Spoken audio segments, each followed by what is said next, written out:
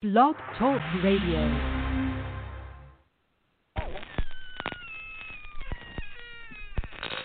Ladies and gentlemen, boys and ghouls, step right up. Behind this curtain lies a ghastly concoction of delight, horror, fantasy, and terror. Your every wish is our command, your every whimsical desire brought to life. But I'm warning you, there's always a price. Welcome to the greatest show on earth!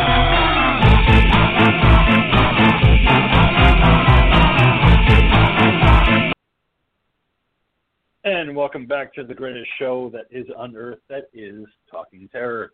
As always, I'm your old pal, the King of Horror, Andy G, welcoming you back to this episode of the show, where tonight we're going to be talking about the Ghoul of Geek Keith film pick of the week, which is Carmilla from 2020 and directed by Emily Harris. But before all that, we're with the man who made the pick, the bold and the beautiful, the Ghoul of Geek Keith. Hello, everybody. I'm sorry. What is happening tonight? We'll get to it first. Don't start making apologies yet. We're going to want to go before we get to it. But yes, we hope that you're doing well out there and listening to the show. As always, we're joined by the psychotic simian himself, the Mad Monkey, the adorable rock star of my Mars Day. Mad Monkey, get funky with it. Yes, keeping it funky, keeping it fresh. This is the Mad Monkey broadcasting to you live from the Drunken Monkey Rehabilitation Clinic, where we bring you the best damn horror podcast there is in all of the land. So make sure you listen live, listen often, listen with your mama, listen with your coworkers. We don't really fucking care. Just listen on iTunes, Spotify, all that good shit. Just make sure you fucking listen. What's up, my friend family? Hi, Monkey. Hi, dude. Out of the gate. Always out of the gate. So we are still waiting on the Dean. But before we do that, I wanted to give it to the Ghoul before we get into horror news, because he did just watch the new reboot, new iteration, new sequel, new thing of Wrong Turn. So without giving spoilers, just kind of give us your thoughts, because I know I plan on watching it this weekend. So I'm kind of excited to get your initials on this one. Yeah, well, I mean, like I said, man, you know, in our little chat that we have, obviously that helps us all stay united and cohesive with our thought processes and whatnot. I'll probably be doing this as a pick, so really, without getting into much detail, I really just have to say I question a lot of people's dislike for this particular iteration. I know that people have a fondness for the original series. It's a movie we covered not too long ago. Mm-hmm. And, you know, and it has a a lot of positives, has a lot of negatives, and it has a lot of sequels of varying degrees of quality. So, you know, I know obviously everybody's always up in arms about reboots and shit like that, but it just seemed like a lot of people really got, like, upended and offended over this one as far as like, how they felt this movie played out. And, like, I don't get it. You know what I mean? It's not like the original premise was something that was so unique that, you know, we've never, ever seen anything like this before. I mean, realistically, it was The Hills Have Eyes in the Woods. I mean, that's all the original movie was. So I actually applaud them for what they did in this film, because I feel like it was a much it tried to do something, which was a nice change of pace. And that's what I'll leave it at, because, again, I think everybody should check it out. And like I always say, take your own fucking opinion, you know, whether you hate it, whether you like it. Yeah, sure. You know, that's all on you. Yeah, I'm looking forward to this weekend. From the Ghoul of Geek. Indeed. Yeah, so, yeah, that one's on my list to watch this weekend. Wrong Turn, and also The Sinners, the Courtney Thoreau film that came out. It was called The Color Rose. Now it's called The Sinners. I'll have to watch this weekend as well. I'm trying to get them all in this year. I'm trying to get everyone in early, these 2020 horror films. So those are the two that I have to watch this weekend that I'm promising myself. So adding them to the list and getting through with it. But as you heard, the Dean is with us tonight. Welcome back, Demonic Dean, to the show. The Dean is here. Welcome back, here Dean. For another round of Talking Terror. I was so sad, Miss last week's episode, but here I am. I'm back for a new week, a new day, a new show, and Carmilla. Another exciting adventure in the Talking Terror archives.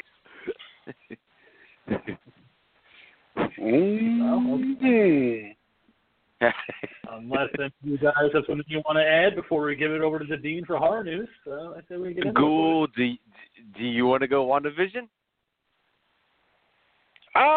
Or you want to? Or you want to wait?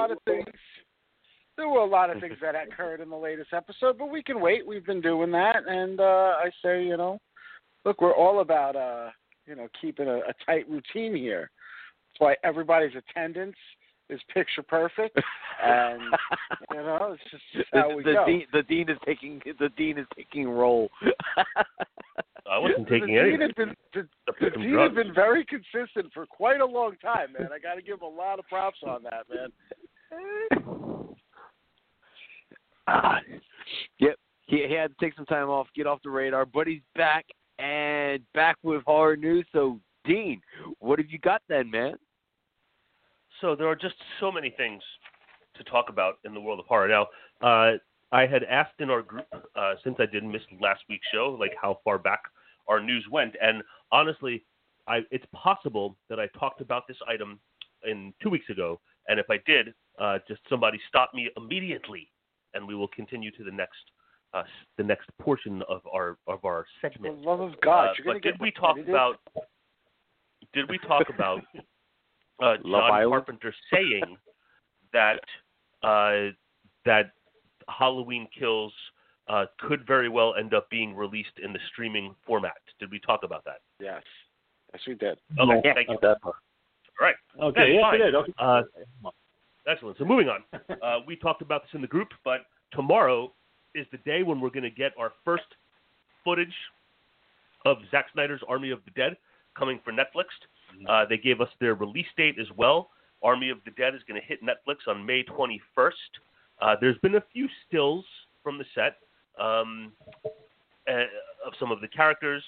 There was one still that they released with this announcement of the trailer and the release date of one of the zombies in action. Up until now, any image that I've seen has just been of what looked like the main cast of soldiers. But May 21st, we're finally getting Army of the Dead.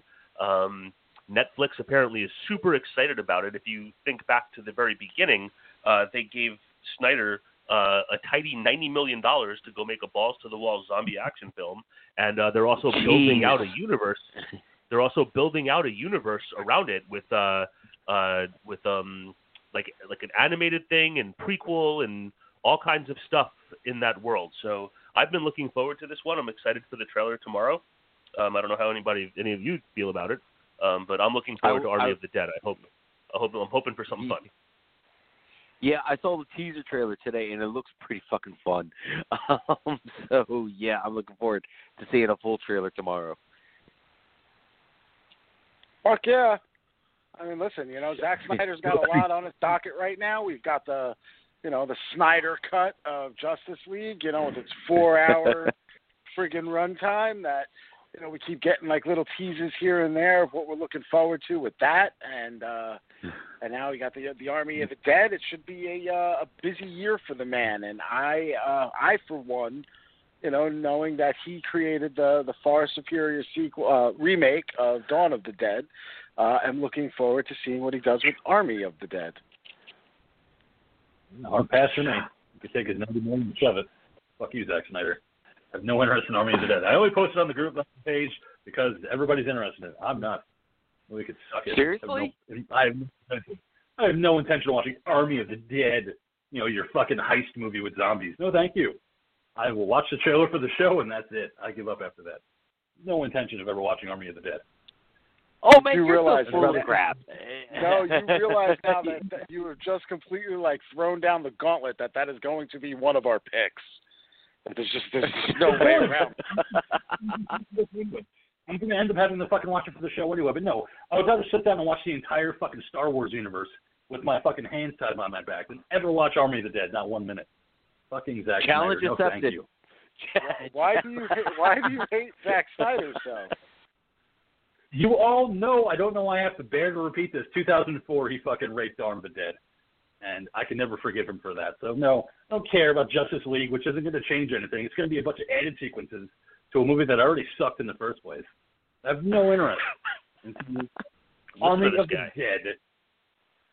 No, it could suck a nut. I don't care. Like, $90 million is going to be a piece of fucking, it was made for $10 million. $90 million. My cock, man. They're giving $90 million to Zack Snyder to make Dead. What was this money for Romero when he was alive? $90 million. Where were you, Netflix? You were around. No, we're just doling it out to Zack Snyder. Have fun, boys. I don't care. Well, I mean, to be fair, Netflix really wasn't like rolling in the kind of dough that they have now. When Romero was really like up and truly pumping out like good, solid ideas and films. But I mean, again, obviously opinions are always subjective. But you know, one of the hottest like conversations in every single horror group that I am possibly in, and Monkey, I know you're in a lot of them along with me. One of the hottest debates is always which of those two films is of the higher quality, and I have to say it is just real interesting how split it is as far as Dawn of the Dead goes. You know, there are those hardliners like you, but you know there are just as many people who are on the same side as like me and the Dean here who believe it's a superior film with the remake of it. Yeah, man. I love how the Ghoul is right. The line is really split on this movie, man. Yeah, and you're entitled to it. I don't yell at people that like the Dawn of the Dead Zack Snyder movie. I don't go, well, you're stupid. You should only like this one. It's fine. You can like that one. Me personally, I wish it would fucking burn in hell for all eternity. I fucking hate that movie. It shouldn't even exist.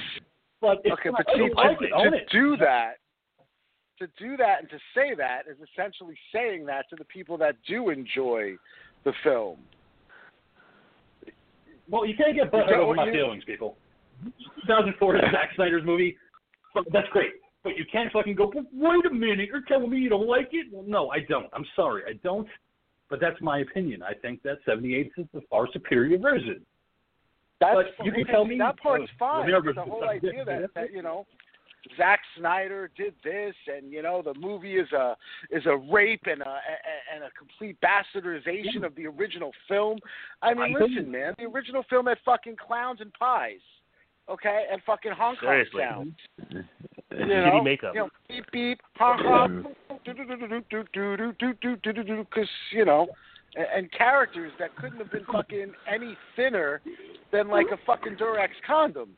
I mean, it's some real fucking rough shit in that original film. And you know me, I stand by my statement. The original, my statement, I stand by it. The original Dawn of the Dead is the most overrated horror film in the genre. No, yeah, but you guys are saying that, but it also set a lot of standards there, man. It's like, and you couldn't have had the new one without the original, and it's like you just can't totally like have this unadoring love for the remake, which I enjoy too, man.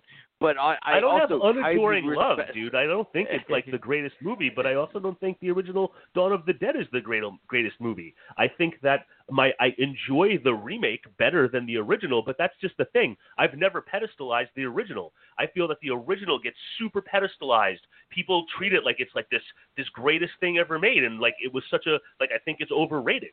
I'm not saying that Dawn of the Dead is remake is the be-all and end-all. I'm just saying that I enjoy it more than the original. And I like to say it sometimes with a little bit more verve because I like to get under the king's skin with it.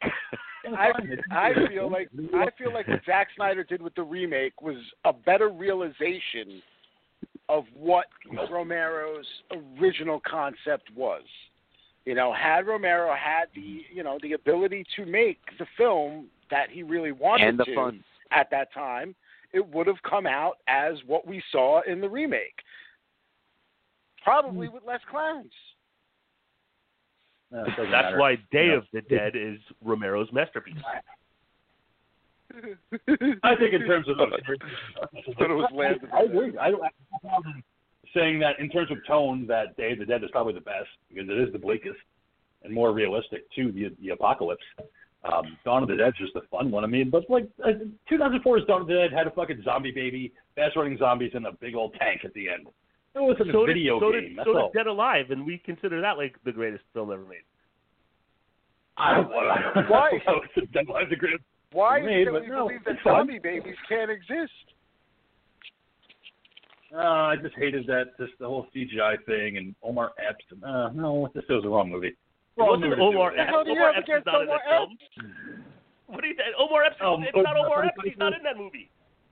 Yes, he is. It's Mekhi Phifer. So, you know Yeah. what? Oh, Mekhi Phifer. Sorry. Yeah. You're right. It's my life. It's no Mekhi Phifer. Yeah. Okay. So when they both shave their heads and they, you know, like I don't know, they're saying movies on the same time. I don't know. I always confuse those fucking two guys all the time. Omar Epps and Mekhi Phifer. They're actually about a generation apart. I would say Omar Epps' like highest point was probably in like the mid '90s, and Mekhi Phifer. No way, man. As far as films, but Omar Epps was a premier character from start to finish on the very excellent medical show House.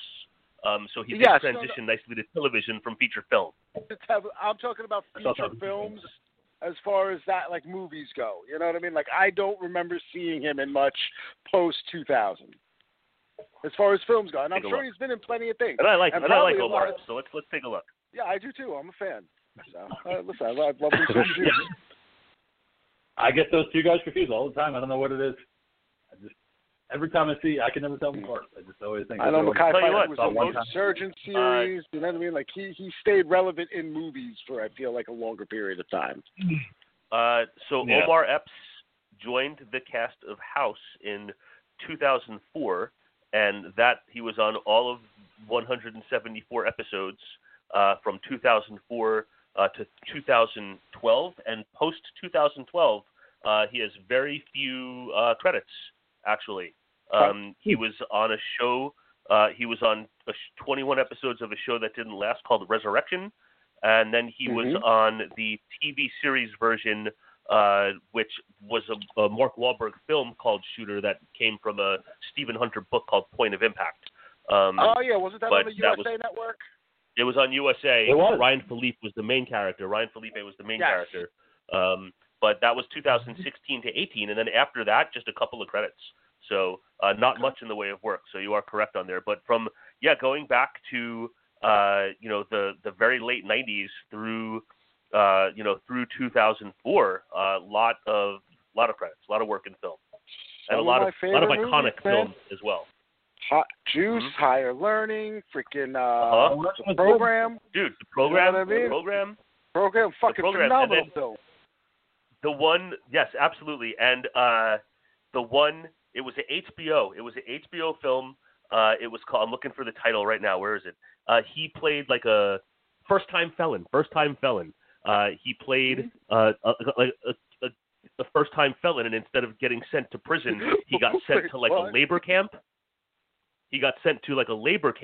And Delroy Lindo was like the evil like drill sergeant, and it was this guy's his character like trying to like rehabilitate himself under the odds, and it was excellent movie. I love it. But anyway, moving on. So Edgar Wright has signed on to direct a readaptation of Stephen King's or Richard Bachman's The Running Man as another feature film. And what Edgar Wright has, and I didn't see this at first, but what I have seen since, because I know I shared this on our chat recently, apparently Edgar Wright has been saying for quite some time that if he was ever going to do like a reimagining of like a previous film, that The Running Man is his absolute, no questions asked, dream project. He's been saying this for years, apparently. So Edgar Wright has been hired to direct it, and apparently they're going to be shooting for a more faithful adaptation to the original novella. I will enjoy that. I do wonder if he's going to try to pull off the actual finale of that story, though, in which I don't know, man. If I remember correctly, he's literally crashing a plane into the building while giving him a middle finger. We'll see, man. It's I don't know, man. In the post 9/11 world, that's going to happen. Yeah, but I feel like we're kind of, in the grand scheme of things, like far enough removed where that wouldn't be such a controversial We're voice. about to hit the 20-year period this year, bro. It is not that far removed. Yeah, but like if you think about it, like they were and granted, like a war film is much different than the attack on 9/11, but like less than 20 years later, they were making like super hyper violent films based on the Vietnam War. Granted, not a terrorist attack on our buildings on our soil, but and 20 years is not far removed in the grand scheme, but it might be far removed enough in a dystopian, futuristic story to feature a plane crash into a building, is what I'm saying. Possibility. I'm sure they'll change the ending. But I'm curious we'll see what happens. I mean, if he's calling it his dream project and it's to make a faithful readaptation, we'll see. I feel like, and to hear that this is like he has personal skin in the game with this being his dream project versus just a hired gun to direct the story and shooting for a faithful readaptation. I'm curious to see what happens because I feel that, and yes, they remake everything, and we've been over that a million times, but I feel like things that were Arnold Schwarzenegger extravaganzas are like a hard subject matter to go for because he was such a larger than life spectacle on screen. And that could just be from the ages, not you, King, because you're the wee young one, but for us who were, 10, 11, 12, 13 when these movies were coming out in the theater, like I saw The Running Man in the movie theater at a birthday party. It was a movie birthday party for a kid named Justin Harris, rest in peace. He did pass away at some point, but it was a movie birthday party, and we saw it in the theater, and like it blew my fucking brain apart. I'd have to look at the exact release year to see exactly how old I was, but it was like such a huge moment to see that in the theater. Like I even remember what fucking shirt I was wearing. Like that's how impactful that was seeing it. So like it's like, and I say this from a place of someone who has not watched the entire thing, but recently on either like the Stars channels or the Epix channels, they've been showing the remake of Total Recall, and I have not watched the whole thing, but I put it on for about 15 to 20 minutes, and I just wasn't feeling it. Like that was such another one that was such a huge like tentpole extravaganza. So I feel like we all get gripey about remakes, but like Arnold things is like it wasn't just a movie, it was an Arnold thing. So it was an Arnold movie, and that's really the biggest difference there. You know what I mean? That's the huge difference maker. The fact that it's an Arnold vehicle. Yeah. Total Recall, which I did watch. I watched the entire thing, and I'll be perfectly honest, I barely remember the remake. But it's a remake in the loosest of sense in that it's more true to the original story than the Arnold movie was. And again, that's similar to the Running. That's similar to the Running Man because, again, we have a story in which, like, hey, we've got to modify this movie to fit our leading man, which is, a very large leading man in physical sense as well as star power at the time. The 80s and early 90s was Schwarzenegger's fucking, his highlight reel, man. So yeah, anything involving a remake with any of his projects are always going to be a difficult sell. I mean, look, you can't even get a solid Predator sequel at this point. So yeah.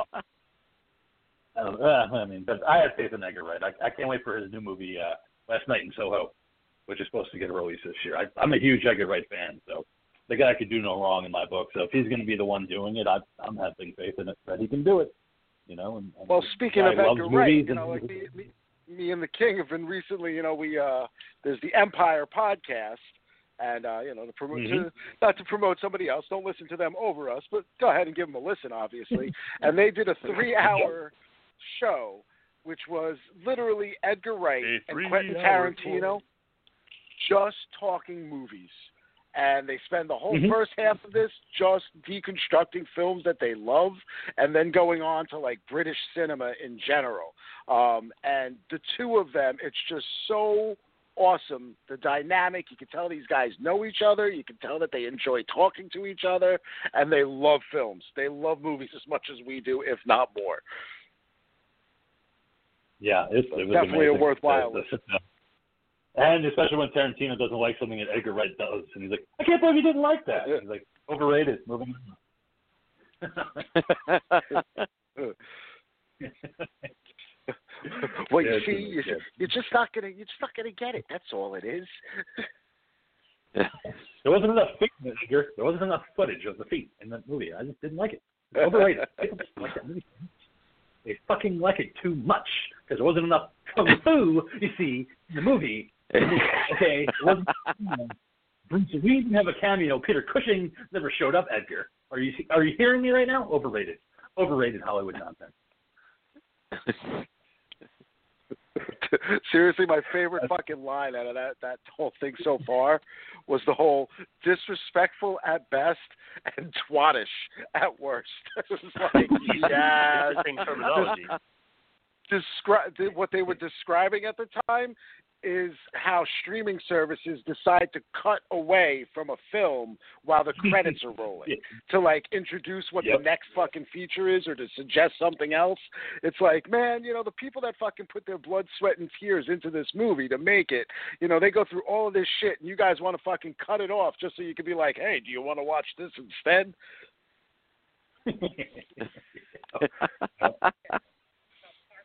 You just called it twattish. It's great. It's just, yeah, disrespectful at best and just twattish at the worst. Like, damn.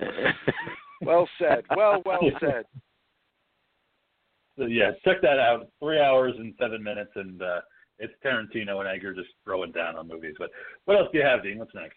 Edgar Wright, to my knowledge, was not involved, but from people who have very long history in his orbit, very quietly, and again, I said this in our group that I did not get to check it out because I totally forgot about it, but Amazon very quietly has announced that there will not be a second season of the Nick Frost Simon Pegg series Truth Seekers. Oh, one season is all that we got. It's all that it needed. It ran out for me. I finished it, but yeah, it started off pretty strong, but it wasn't what I wanted, and I think that's the problem I had with it once I finished it. It wasn't what I wanted. I wanted Simon Pegg and Nick Frost to be going around like Sean and Ed looking for ghosts, like typical ghost hunters, and it was very much far from that, and it wasn't a lot of Simon Pegg and not a lot of Nick Frost either, so disappointing. Well, that's just the thing, to say that you want those particular characters. They were not Sean and Ed. They were, as I'm looking right now, Gus and Dave. So Austin and Porter. Maybe if you create a series where, Sean and Ed have now become truth seekers and extend that world that they exist in, that might be fun. But I feel that, I was excited to hear about the show. I love the pairing of Nick Frost and Simon Pegg, and like I had said, I had completely forgot about this series 100%, but I did see the blurb that there's not going to be any more than the first season. And since I know that we are all fans of, Frost and Pegg, I just felt compelled to share that with you, my fellow hosts. That's interesting. Thank you. Yeah. You should check it out. Let me know what you think. If you ever get a chance to. I certainly will. All right. Now, while we wait patiently for the release of the Shudder second season of Creepshow, they have announced already, even though we have yet to see the second season of Creepshow, that Creepshow has already been approved for a third season. So while we all look forward to season 2, season 3 has already been announced. So, I know that, if I remember correctly, we were all fans of the first season, and we're looking forward to more. The second season is on the way. Unfortunately, one episode has been trimmed from the season 2 roster, the episode featuring Marilyn Manson.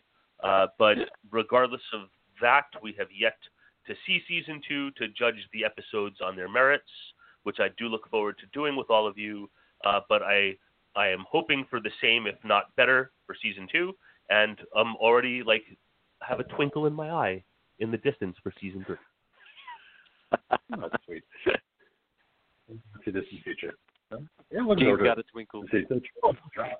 Yes, and in a same way, HBO Max, which continues to be involved in the OG content realm, has been sharing with us how we're going to be blessed and learn about the secret of the Mogwai with their Gremlins animated series, which has not yet debuted but is coming sometime this year. HBO Max this week announced that they are forging ahead already with a Season 2 of the Gremlins Secret of the Mogwai.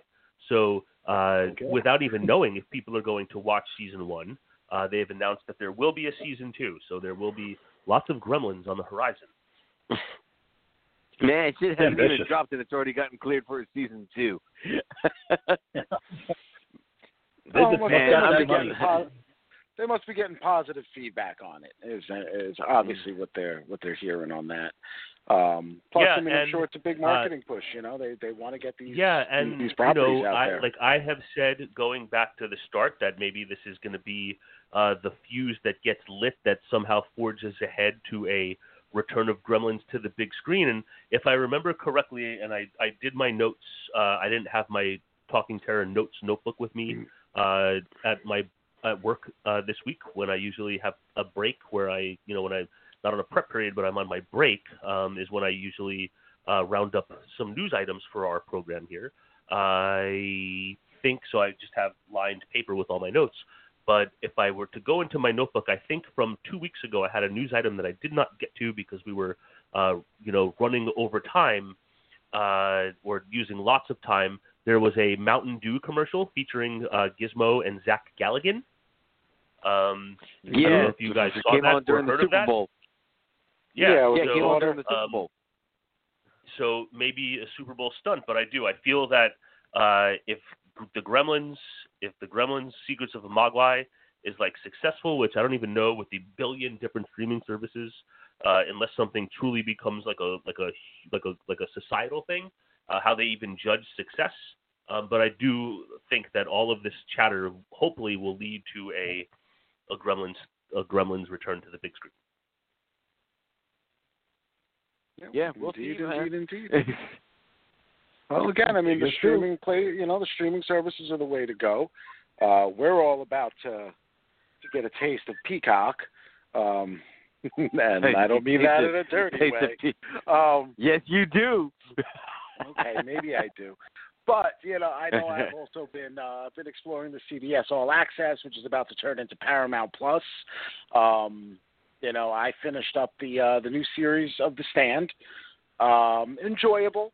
I still think that there's it's funny. It's like a happy middle between the two as far as which one is superior, from the original series versus this newer series. There were good things in both. But I also know that they also have their hands now on a Pet Sematary. I guess prequel series is what they're talking about with the Paramount Plus 2. So that's that's something to be coming up soon. But HBO Max got Mortal Kombat coming, and I know we all saw the trailers for that. Did you get to see it, Dean? The trailer for which? Mortal Kombat. No, negative. And you can talk about it. I don't care. Go right ahead. We're gonna. Because man, this trailer looks so fucking good. Oh man. No, that's Mortal Kombat.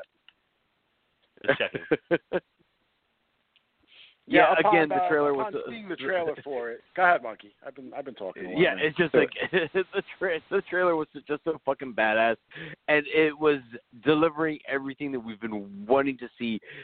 They were capturing the game just right with the action, the gore, just bringing it up there on screen. I'm just so hoping they go, hard rated R with this shit, and I just really hope it doesn't get murdered with a really bad storyline.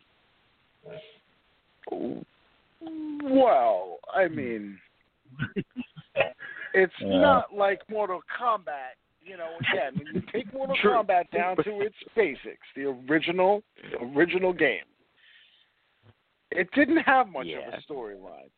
It was all about those bloody finishers. It was all about making itself do something that Street Fighter 2, which was a juggernaut in the arcades at the time, wasn't. Oh, fuck yeah. So, animated sprites. Fucking quarter demolisher. Versus motion capture, picture realistic looking people. Fighters shooting fireballs and shit like that. Yeah, you had a couple specials in Mortal Kombat, but come on, the tits in Mortal Kombat was the fact that you fucking, if you paid attention and memorized the right combinations of shit after that guy went, finish him! You would be able to rip somebody's spine out or, freeze somebody and punch their body into freaking pieces. Or Kano ripping out a heart. That was the awesome thing. I literally cut school so that I can go to the AMC theater. Well, it wasn't the AMC. It was the Lowe's multiplex at the time, and spent an entire day there with a manual that I printed off of a computer at my parents' shop that had every single Mortal Kombat 2 finisher in it, just so that I could practice every single one of them, to commit them to memory. The finishers, the friendships, the babalities, all of that shit, just so that when I was in the arcade to hang out with people, plopping my quarters down, I could be one of those people that was like, yeah, finish them, watch this shit, motherfucker. Yeah, because when Mortal Kombat 3 was scheduled to come out in arcades, I was working at a hotel and the kitchen staff, and they were having, like, right across from the kitchen, they were having this video game expo thing of, invest in video game machines, put these in your arcades, blah, blah, blah, blah, blah. And it was just all these fucking machines out there. It was like, and one of the machines out in there was Mortal Kombat 3 before it was supposed to be released in arcades. And, we kept peeking in there, just checking it out and shit like that. And, we wanted to play the machine so fucking bad. And, it was finally up to me to be like, hey, any chance we can come in and play? And they're like, yeah, you can play whatever the fuck you want, actually. We'd love to get input. People are trying to invest in this stuff. They want to see who's playing what games. And I shouted to the kitchen staff, free video games, and everyone from the kitchen came running into the room, just bombarded the room, and everyone was just playing everything that was in the fucking thing. And yeah, I was just, me and a friend of mine were just playing Mortal Kombat 3, nailing that shit down before it came down, just so the day it came out, we could be kicking ass in the fucking arcade because we already had the fucking moves down for the machine. It was a fun fucking day, man. Well, see, by the time Mortal Kombat 3 came out, this is how short those windows work when you're in these like age groups, By the time Mortal Kombat 3 was released, I had discovered pussy, so I stopped going to the arcade to play video games as much. That was more of a like a meeting point for said females, to meet up at the mall, like, hey, where are we meeting? Oh, we're meeting up at the Timeout Arcade. And, from there we wandered off to wherever we were going to go. Maybe you popped a quarter into something, but it wasn't anything that you were committing any kind of time, like a Mortal Kombat game at that point. Sorry, I just got the look from the cool girl. Because I don't know about you guys, but where I grew up, we had a couple putt-putts that would stay open super fucking late on the weekends. Like, they were open till like 3 on Fridays and Saturdays. So I could be done with my date and then afterwards go out and go play Mortal Kombat for a couple hours and shit like that, and then head home. Billiards was kind of like that, but we were too busy eating mushrooms and LSD and smoking shit and doing other fucking shit. The devil's lettuce. We're trying to get laid. Crack, lewds. Yeah. All the fun shit. But back to the actual trailer of the film. Yes, you know what, man? I mean, it was nice to, like, being that, okay. One, I'm a fan of the original Mortal Kombat movie. As much as it eschews from the finishers and the bloody mess that, you expect from a Mortal Kombat movie, going into it, I had, the lowest of expectations. And I remember my one buddy's younger brother had gone to see it in theaters. And, afterwards we were like, oh, how bad was it? And he was like, guys, he's like, I'll be perfectly honest with you. You actually should go see it. It's pretty damn good. So I was like, all right, you know what? We'll go take a look. And we checked it out. And, yeah, that movie really had no business being as entertaining as it was, considering it pretty much just barely used the same characters, interjected its own storyline, whitewashed a bunch of people, including Raiden. I mean, Christopher Lambert as Raiden is one of the funniest fucking things I have ever seen. It is hysterical, and, I mean, if you ever really want to, like, hurt your stomach laughing about it, listen to the We Hate Movies podcast about Mortal Kombat. Those guys nailed this. I can't wait. It's one of those episodes of a podcast that I listen to every now and again. Like, I'll re-listen to this episode just because it makes me laugh that hard. It is wonderful. But, like, after watching this recent trailer, I actually went and bought the 2-pack of Mortal Kombat and Mortal Kombat Annihilation just so, like, I could throw that first one on when I go to sleep. I'll probably never put the second movie on because that movie is just such hot garbage. Oh. But yes, right from the trailer, the blood, the guts, the gore, seeing something like Sub-Zero punching blood out of somebody and then midair freezing it into an ice dagger and stabbing the person. Like, phenomenal, like, that's some creative shit. I know that's the kind of stuff they've pulled off in the sequels of the games and stuff, but, I haven't played hardcore. Like, the last one I played through the full story was 11. So if he can do that in 11, like, literally, I played the game to watch the whole storyline. I might have went through a bunch of the characters' finishers, but, like, I don't know. I have friends that, like, play that game, like, religiously, and, like, again, I can't do fighting games anymore. It's just not my thing. I'm too slow. My reflexes are bad. I'm old, I don't know. I have 1,001 excuses. It's just that I don't feel like playing it. All right, so King, were you as excited as we were about the trailer, man?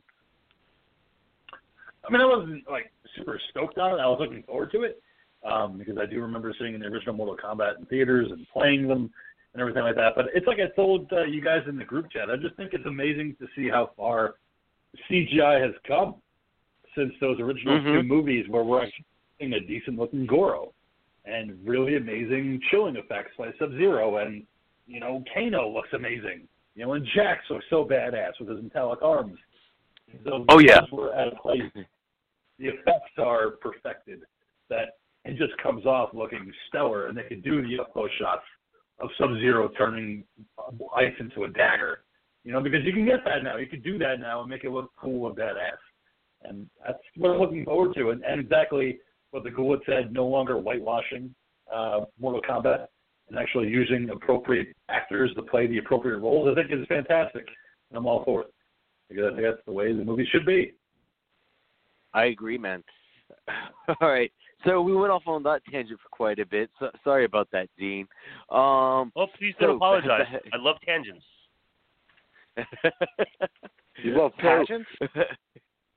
Tangents. Yeah, he's a pageant queen, don't you know? Oh. What kind of pageants? Drag queen pageants. You one time made me watch that show about tangents that, like, kind of sucked. Tangents? Pageants.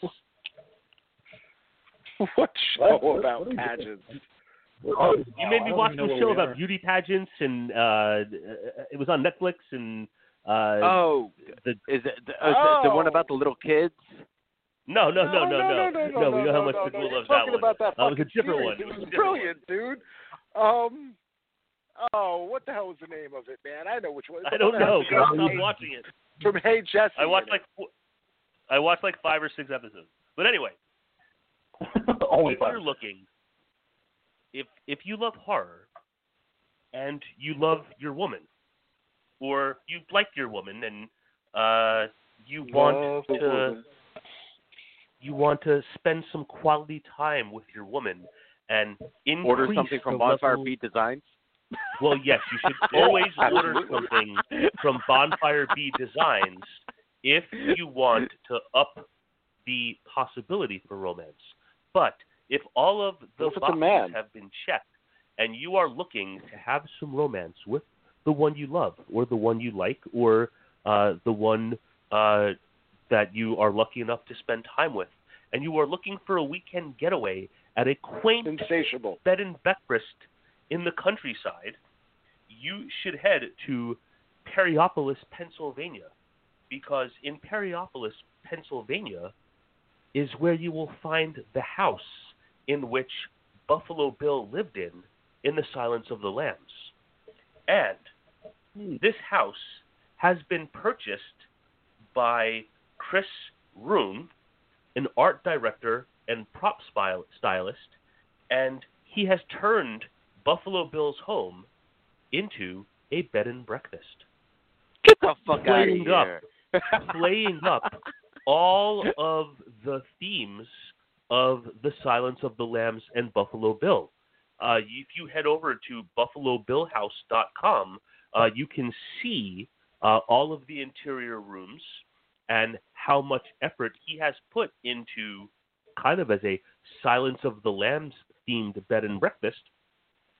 If you and your loved one are into this kind of thing, you can spend overnight, long weekends, time, sleeping, eating breakfast in the very home in which Buffalo Bill showed us his mangina. Want to fuck me? I'd fuck me. Man, so, that would be. That's playing from every room at night. Is that fucking song? Everyone's playing that same fucking song throughout the night. King of Horror. It'd be fun. Please remind me, and I know I have your address in my Amazon from sending you Chia Pets all the time, but you're in Lancaster or Allentown? I always confuse those two. I'm in Lancaster. Okay. Yeah. So, it is, oh wow, it's quite the haul. Perryopolis, PA is 3.5 hours from where you're located, 3.5 hours to the west. It looks like it's a little bit southeast of Pittsburgh. So anyway, you Pennsylvania boys, if you're looking for like a long weekend road trip and looking to get a little freaky deaky and Buffalo Bill style, head on over to Perryopolis. You know, I-76 West is not the most exciting road I've ever driven on for hours at a time. No, I've driven it is many hours on that road. And let me just tell you something, man. I have had some fucking tripped out experiences on that road.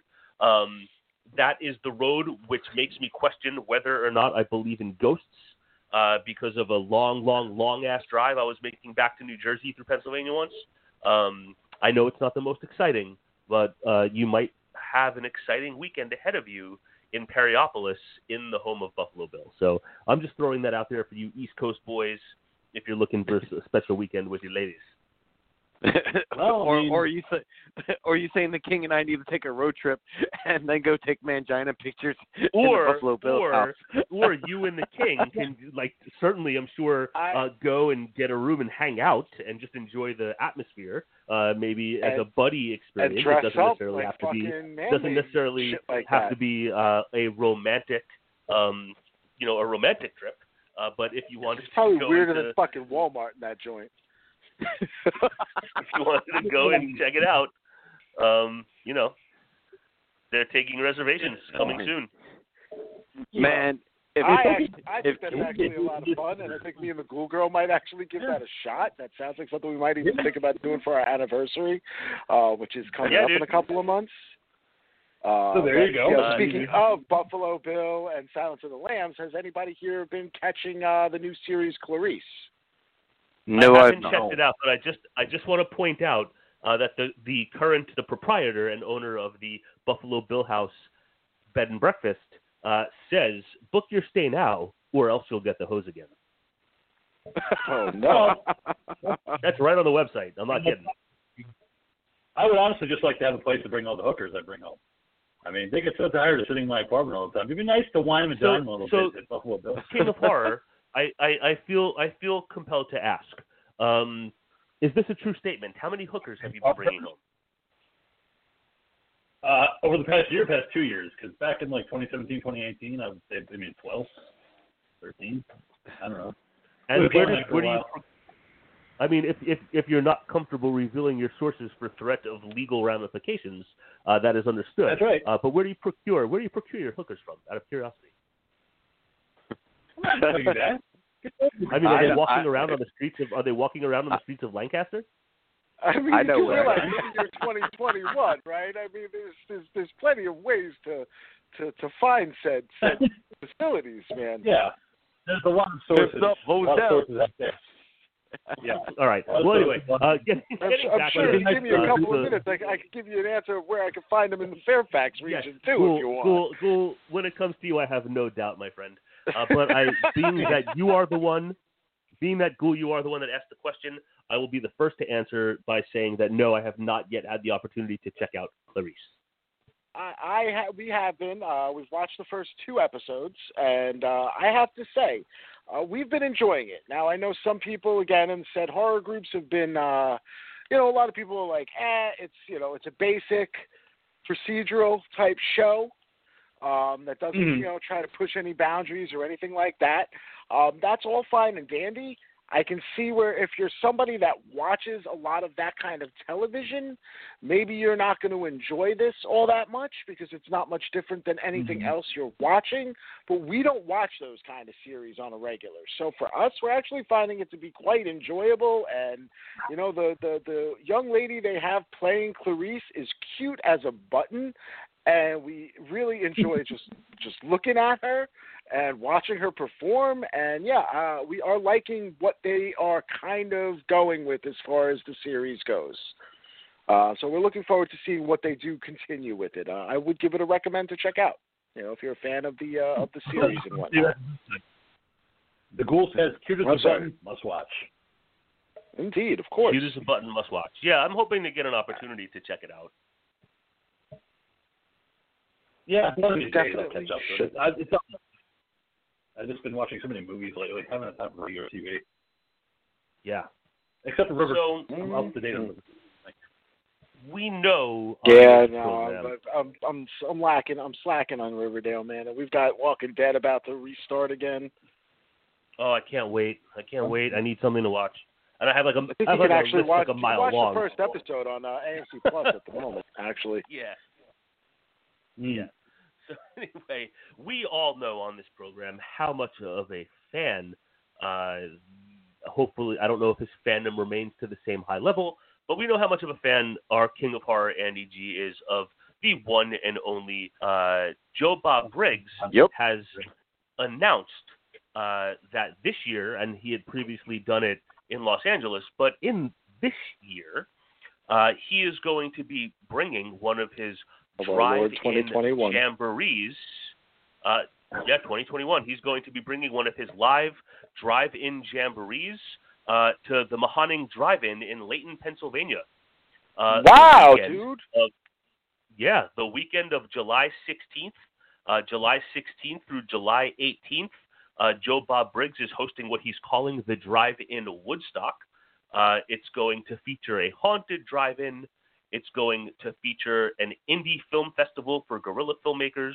There's going to be bands, cosplay contests, custom cars, and all of the things you would expect from a Joe Bob Briggs extravaganza. So tickets are going to be on sale for this event in April. But if you're around Layton, Pennsylvania, and Boise, PA, I don't know how close you are to Layton, but if this sounds like your deal and it's going to be safe and isolated in your own vehicle, there might be something to look forward to getting out and doing in July. Through the Joe Bob Briggs Drive-In Jamboree. What I'm going to say right off the rip is if you're going to do it, make sure you are signing up from day one. The Mahoning Drive-In, this is the drive-in theater that we've spoken about multiple times on the show. It's one that me and the Ghoul Girl have been to many a time. It is a fucking awesome venue. But with COVID, the pandemic, and the rise or the re-rise of drive-in theaters, it had a record-breaking surge of popularity last year. Obviously, to bring something like Joe Bob Briggs in as well kind of shows that. So it will probably sell out really quick. So if you're going to do it, make sure you're ready to go day one. Otherwise, you're probably not going to go because space is going to be limited. But I will say it is a phenomenal experience to go to the Mahoning Drive-In. They are that theater that, all they do is play, old-style films. You're not going to catch any new movies there. You're going to watch, classic-style horror films or whatever other themed weekend they are doing at the time. And you're going to love it and enjoy it because that is how it goes. It is awesome. You can camp out there for, a few dollars more, spend the night, enjoy yourself, party responsibly, and, I can never endorse that place enough, man. I fucking love it.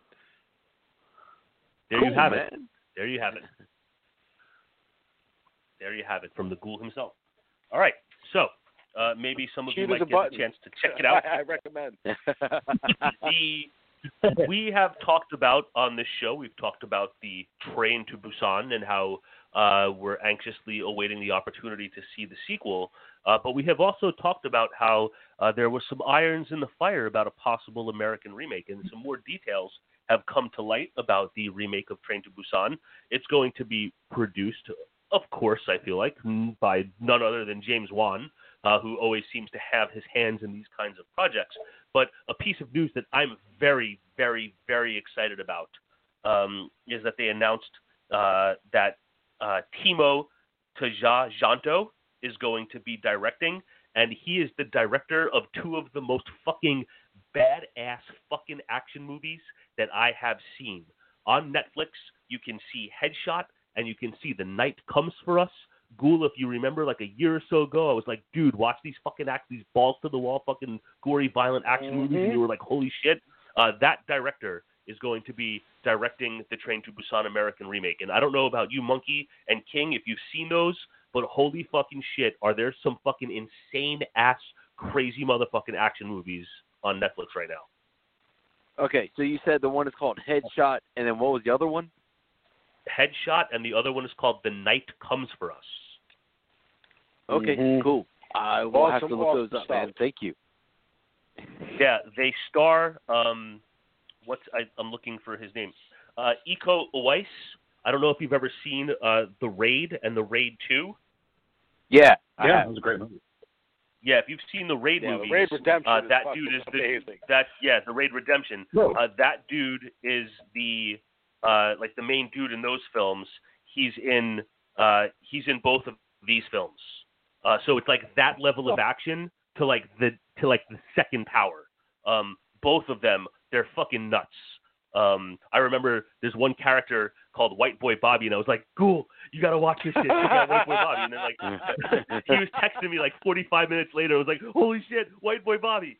So yeah, those movies made me excited. I don't really get excited for films. You got to see them to understand what I'm talking about. So I highly suggest checking them out for some bloody, blood-flowing, gory action that is fucking from start to finish, wire to wire. I couldn't recommend them more. They're both on Netflix. Cool, Right. man. Thank you. Dean recommends. But anyway, the director of those films will be directing The Night Comes for Us.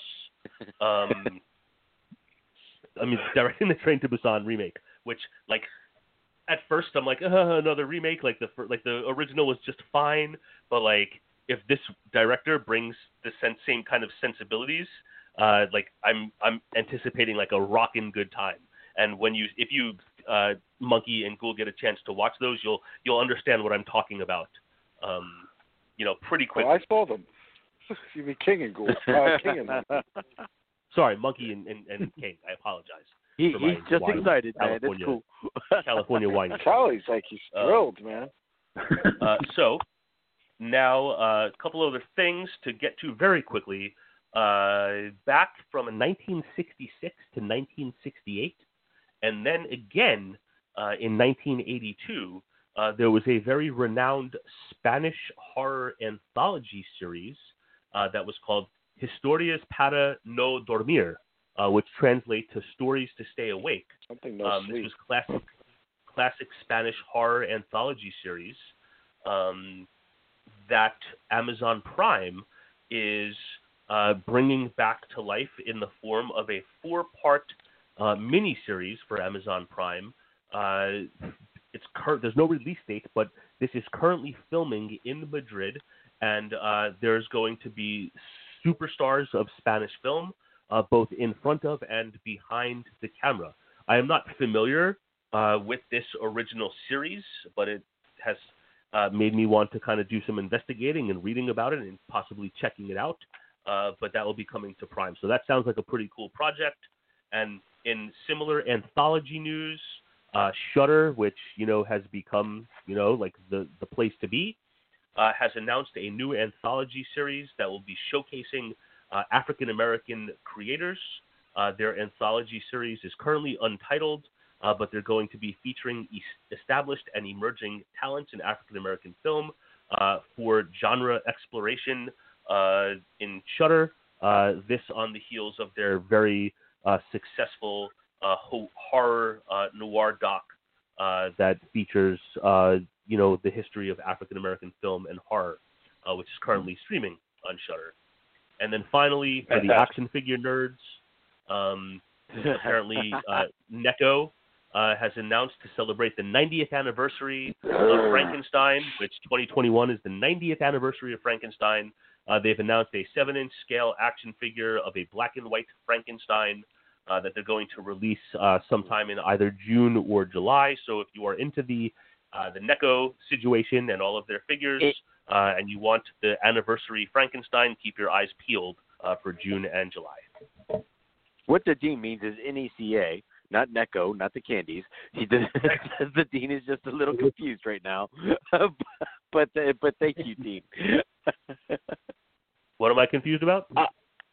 You were calling it Neko, which is actually a candy. What you're talking about is NECA. Oh, I apologize for anyone that I might have offended with my mispronunciation. Well, I know the one thing you had brought up was, regarding Shudder, and if I can just interject and kind of like stem off of that a little bit, another series that I did finally start checking out on CBS All Access was the new Twilight Zone. And I do have to say, without it being cute as a button, it is living up to and exceeding a lot of expectations. Really? Specifically, I want to applaud them for the heavy use of culture involved with all of these stories.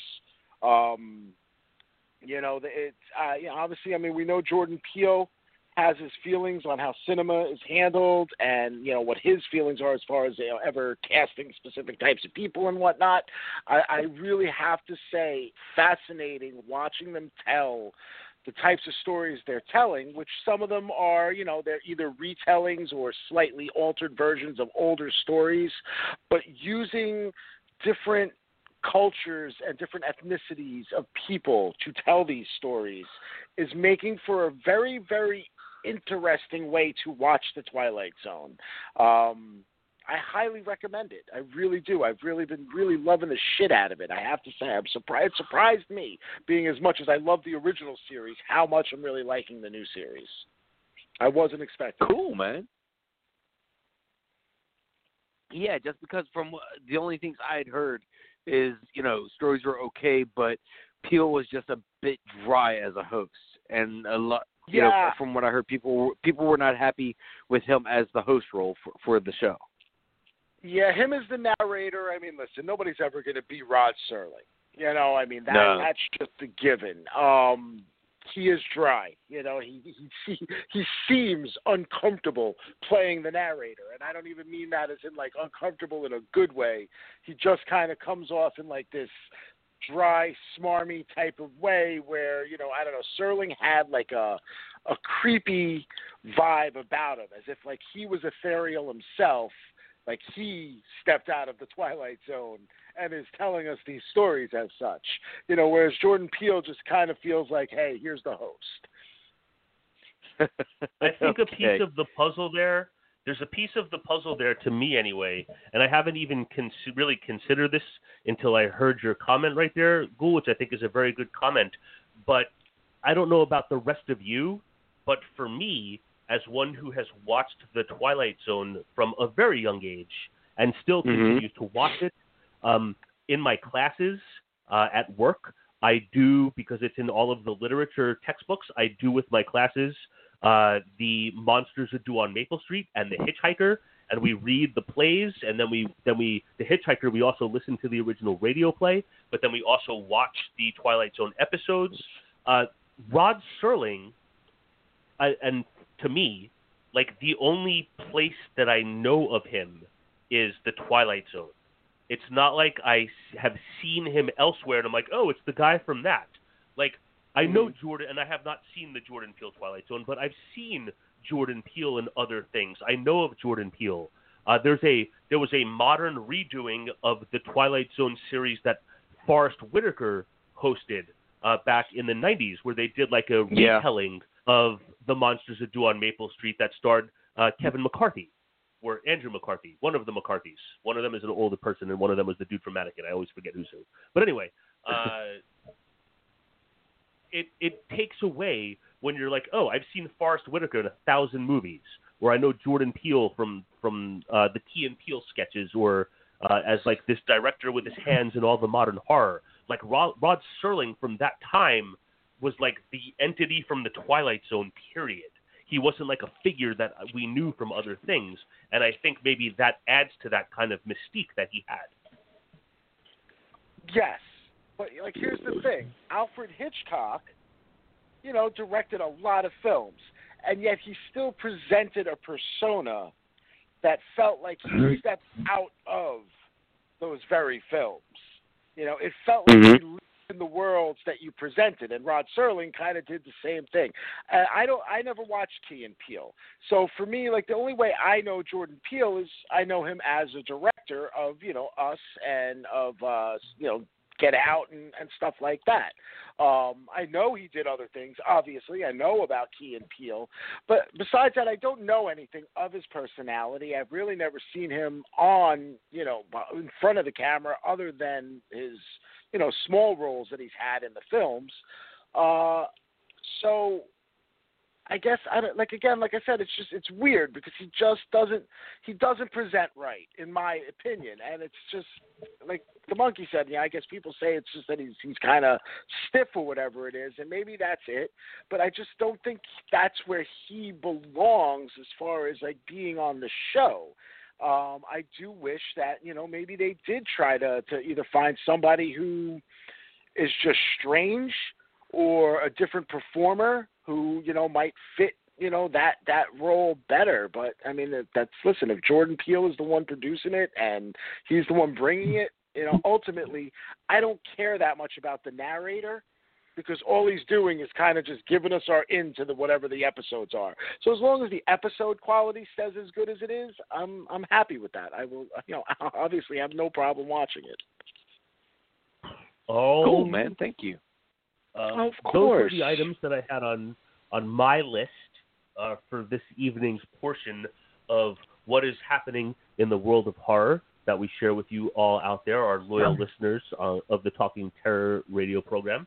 And now we will get to hear from our very own Ghoul, who is going to present to us the film that he has chosen to bless our screens with for this week's episode.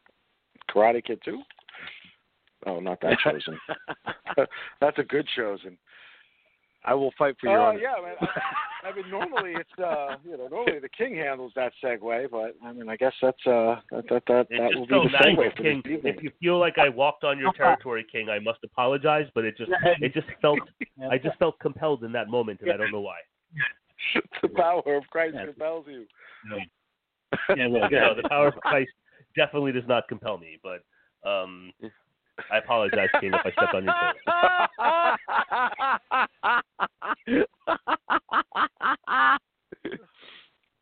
Wow! Look at all the fun. Look how funny I am.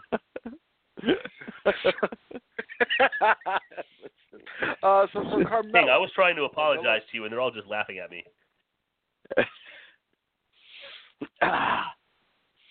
We were just laughing about Christ. So moving on.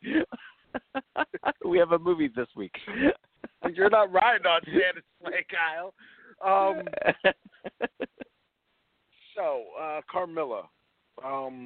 Like I said at the top of the show, I do apologize. You know, like sometimes I make picks, I make them quick because, you know, like the fool that I am, I don't prepare prior to an episode, and I'm like, oh, okay, I have a list of like maybe 3 or 4 movies that I'm going to go through prior to the show. This way I know what movie I'm going to pick. Well, this is what happened last week. I had 3 or 4 movies to pick from, didn't take the time to do the research on any of said films to see as far as like, you know, whether or not they'd be good talking points or good quality films in any way. And, you know, it came up to the time where you guys were like, hey, what are we watching next week? And I'm like, oh, whoops.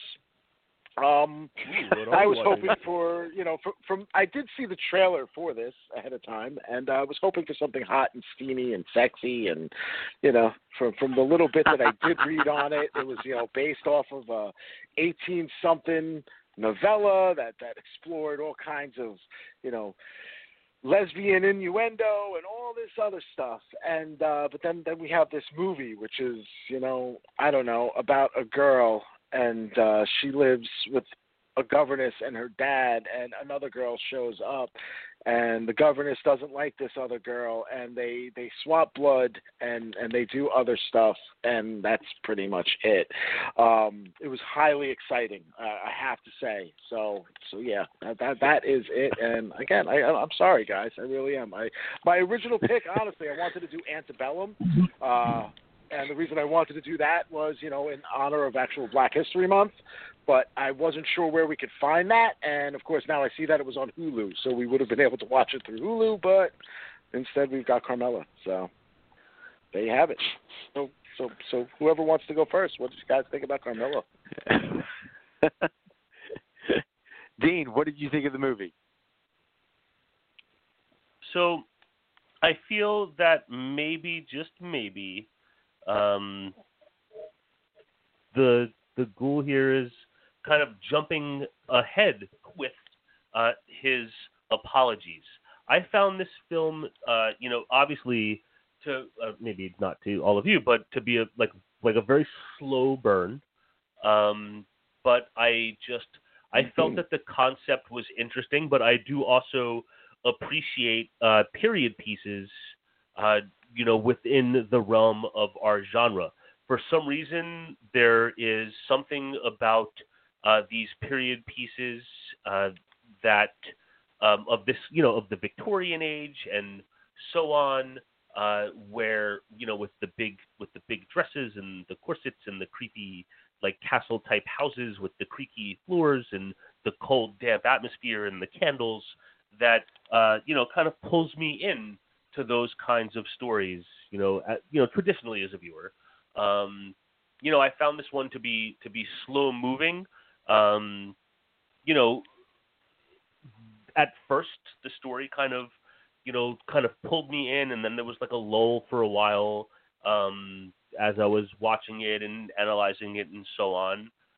But then really I feel that as the story played out and we got into the final act, you know, I guess maybe the directions didn't go in what my anticipations or my expectations were, and just found myself at the end, while I certainly kind of enjoyed the atmosphere, you know, in a way, just kind of ultimately being let down by the story. So I don't feel, to me, that I need to be apologized to for watching it. You know, I'm glad that I saw it, but it was not my favorite film by any stretch. Okay. Fair enough. Okay. I literally have in my notes here. I bet Ghoul picked this movie because he was expecting this movie to be a homoerotic lesbian vampire movie full of lots of lesbian sex. That's what I have in my notes after watching the movie. Yes, which is what it was supposed to be. Me and the Ghoul Girl, we're going to have a lot of sex in this movie. I remember you saying that last week. And be like, I don't know how many times it's going to take me to get through this, guys. Because you know what this movie's going to be about. And after I finished watching the movie, I was like, yeah, how'd that work out for you, Ghoul?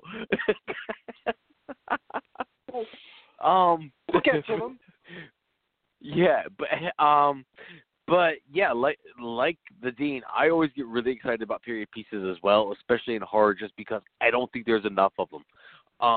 In my opinion, there's too many horror movies out there that are filmed in the summer of whenever, and it's the summer slasher of whenever. There's not enough period pieces to me. That's why I enjoyed the movie Crimson Peak so much. That was a great period piece. Like the Dean said, beautiful costumes, beautiful sets. This movie just unfortunately was just not that. I think instead of all the filler that they kept trying to put in here with bugs and shit trying to creep you out, they should have been giving us more of what the Ghoul wanted. I really think there should have been more story between them two instead of all of the filler we got with pictures, shots of flowers, shots of bugs, shots of lots of fucking bugs. All right. But despite anything else, I just want to sit here and give a shout out to, excuse me, to Catherine Thomas, okay? I mean, not Catherine Thomas, Anna Wright, okay? Because she was the fucking Foley recordist for this fucking movie. And she made sure every sound was fucking loud as fucking shit in this movie. Didn't matter if it was fucking bugs. Didn't matter if it was a fucking leaf. Didn't matter if it was fucking floorboards. All the fucking door latches, everything, and every fucking sound effect in this movie was loud as a motherfucker. The entire time I was watching this movie, I was like, man, this has got to be her first serious gig, because she's like, I'm going around recording every fucking thing. I'm going to make sure it's fucking heard. And it's just, that's just one of the things that got to me, was just how loud all of the fucking sounds were in the movie as opposed to the rest of the movie. Because I was fine with the slow burn of the movie. It was just those sound effects of just everything just being so loud that kind of got to me. I think that was like the one major flaw of this movie. So, King, what did you think of this movie, Bubba? Well, if the Ghoul wants my list of erotic lesbian vampire films that are much more sexy and much more about the sex, I could definitely give you a whole list, because I can go through all my 70s movies, including the Hammer Karnstein trilogy, The Vampire Lovers, Twins of Evil, Lust for a Vampire, Alucardia from 1977, Blood and Roses from 1971, dude. Vampiros Lesbos. Vampiros Lesbos by Jesus Franco. The Blood-Spattered Bride, Vicente Armada from 1972. Vampires from 1974, the Jose Ramon Laris movie, about two lesbian lovers that are actually vampires that stalk and kill people at their dilapidated estate. So there are so many Carmilla adaptations out there that are not this. Emily Harris took the story of Carmilla from 1871, the Sheridan Le Fanu story, which everybody has adapted over the decades, and she managed to remove the central piece that this is not just a coming-of-age, burgeoning desire story. It's also a lesbian vampire story. Now, Sheridan Le Fanu didn't mention homosexuality once in the book. Again, it's 1871. But Carmilla is very much a sensual... Yeah. Yes, Carmilla is a very sensual, seductive vampire. And that's actually what Bram Stoker took when he wrote Dracula in 1897, was he read Carmilla and said, I want to do this. Yeah, I want to do this, but I want to do it with a man instead of a woman. But Carmilla was his base. That's what he decided to base it on, because Carmilla, at 85 pages, is a fantastic story to read. But Emily Harris, with her movie, she took Carmilla and based it more in the reality of 1800s civilized world, where you have Lara, who is a very much secluded girl, away from everybody, with her governess, Miss Fontaine, and just very lonely and very kept up in a room. And plus, she's left-handed, which might as well be a death sentence back in that age, because you were considered a devil. to have a left hand. So Yeah. the goal is either chop it off or tie it up, or learn to use your right hand, because if you have a left hand, that's the devil's hand. The right hand is the hand of God. So I thought that was I want to pause you, King, real quick. That is absolutely the truth. My wife, who went to Catholic school all the way through high school, is a lefty, and she still has the letter from her family doctor, but at her Catholic school, they were trying to force her out of writing with the left hand because of their beliefs, and they had to provide a note from the doctor imploring them to let the kid write with her left hand. My wife still has the letter. She has it in the frame, the letter from the doctor. That's insane. That's utterly insane to think in the modern day that something like that would still occur.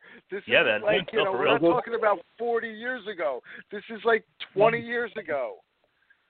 This is like 30 years ago.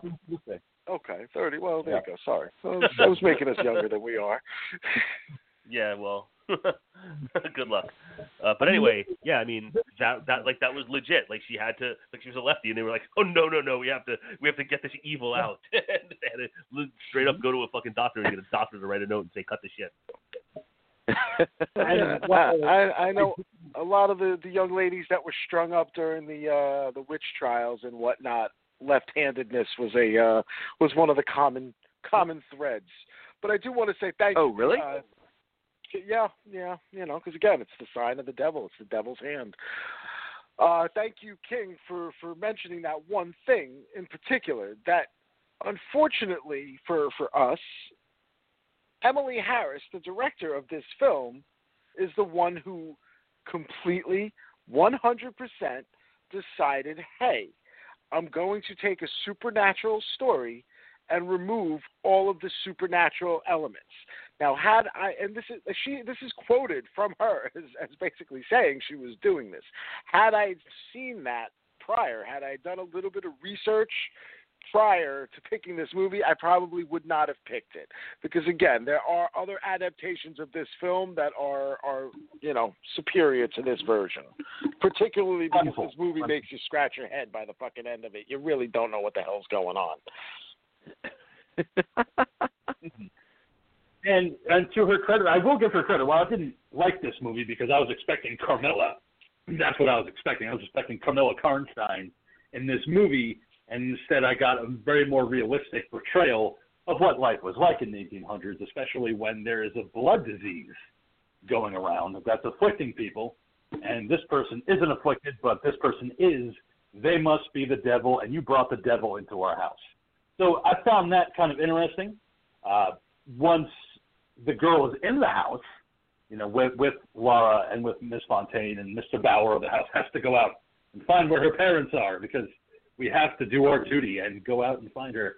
It's the fact that Emily Harris puts it right out there that this woman that is named Carmilla by Laura is not a vampire by any means. She can go out during the day. She has a reflection.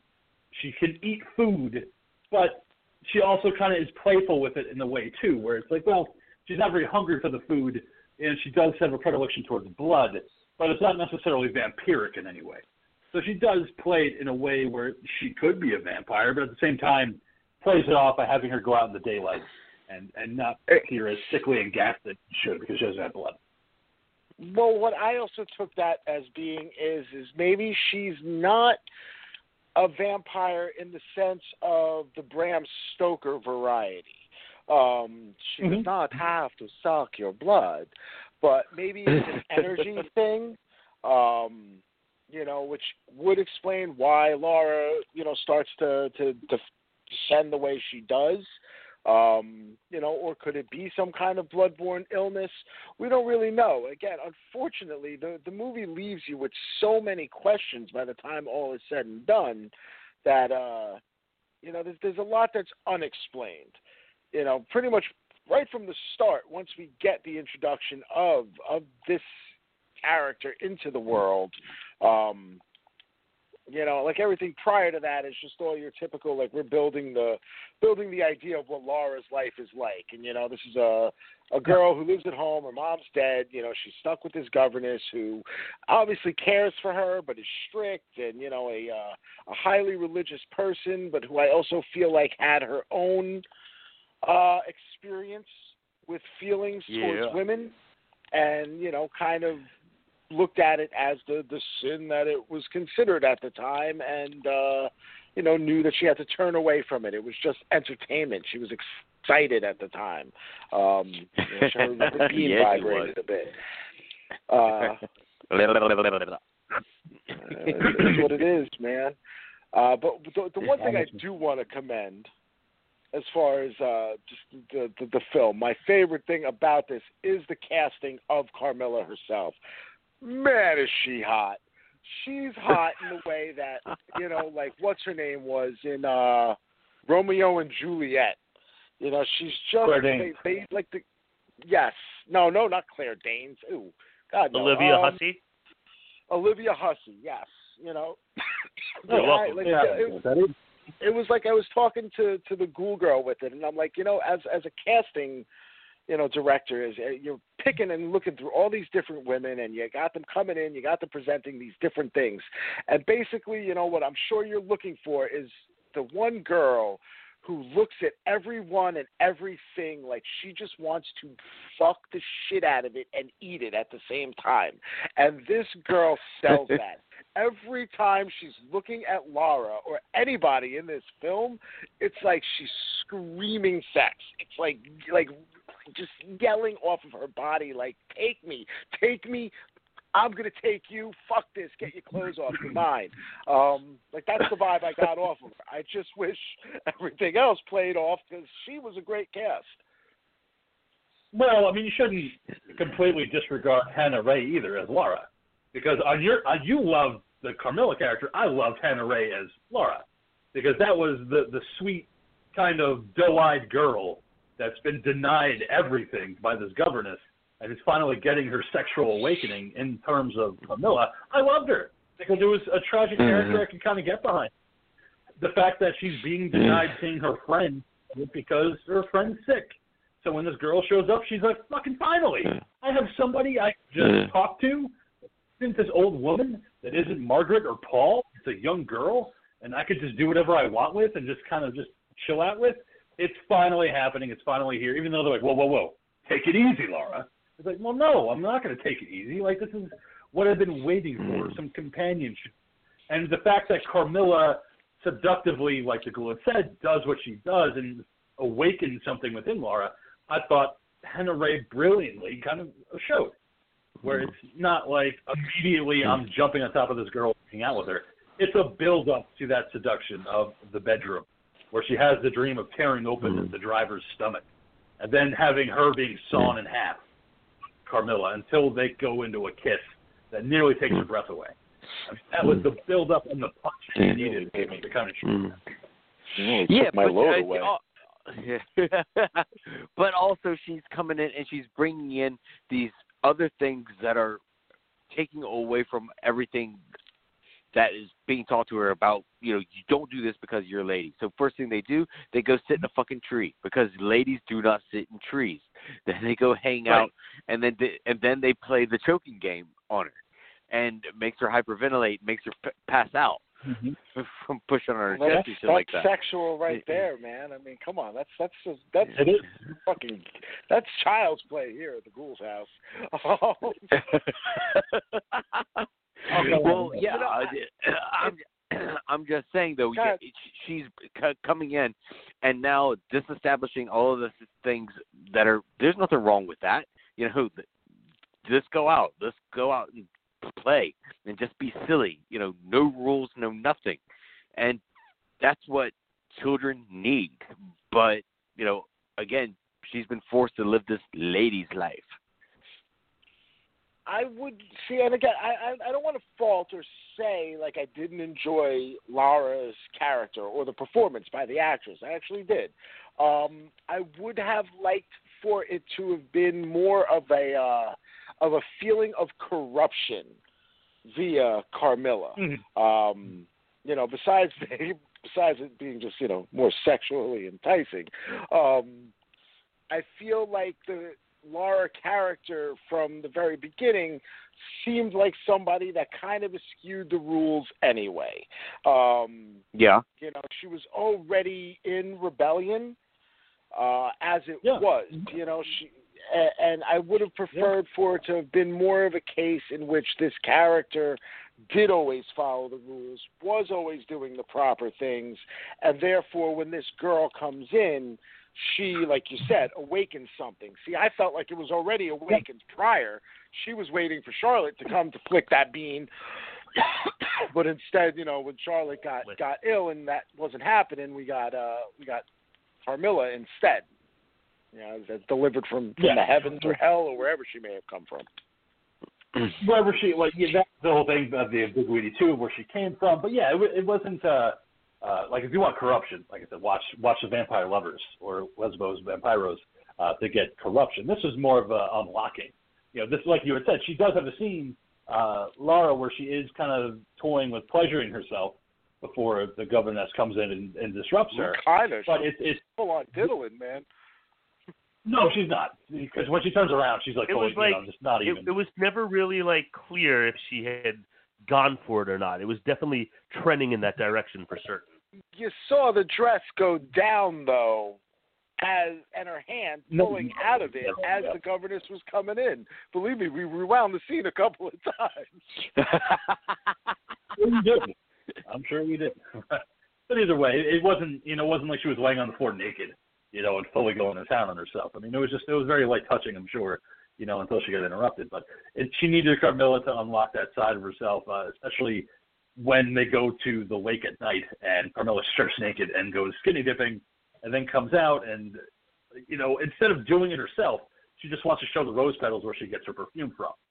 And that's where you get the thorn cutting into Carmilla because she doesn't want her to take the rose petals, and that's where we get, let's be blood sisters.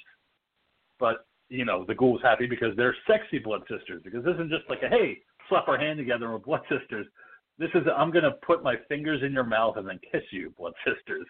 And I was like, well, you know what? He's probably not having a bad time now. Watching this blood kiss, which leads to blood disease, not vampirism. I mean, this isn't like she's digging her fangs in. This is their more realistic take on it. I mean, obviously, doctors and science weren't as advanced in the 1800s as they are now, so if you get sick, well, that's why she got sick. Because she's tasting somebody's blood that's probably infected with something. And that's what's making her sick. But the way that it was handled, I thought was really well done. Well, it's interesting in the pandemic that we're currently living in. Obviously, Carmilla is the person that is asymptomatic. She's not showing anything of being sick. So if she is the carrier of said blood disease, it's never really shown or told to us. We don't know. Like I said, unfortunately, it's one of those things that even if it would have been it was left ambiguous, and I'm fine with that. Ambiguity, it can be fun when used properly. But at the same time, even if they gave us just a little bit of a hint of the larger world, that something like this might have been going on. Even if it was the father when he came home, at the end of the film to what he sees, even if there was a mention at that point of what are you guys doing? I just got back from the city.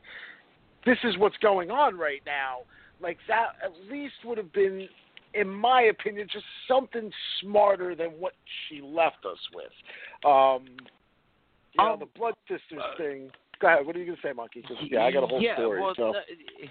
No, it's all right, man. It's just I thought it was kind of obvious at the end what happened. It's just if you want to wait till we get to the end of the movie to cover it, but it's just I thought they pretty much explained what had happened in the movie. It's I don't understand this whole thing of not getting it, where I just mistook it as something else. I took it as once the blood pact had been sealed on both ends and the movie finishes, we have a body jump. It's a different kind of vampirism where it's once blood is exchanged and they fall asleep and stuff, they end up body swapping. And it's overthinking it. Actually, and it's actually Carmilla who dies, because at the end when you see the reflection, you see that the reflection is actually Carmilla. So I took I took it as a body swap. Carmilla and did die. That's how Carmilla isn't afraid of death, is because she's able to keep living by body swapping over and over and over again. So you're saying that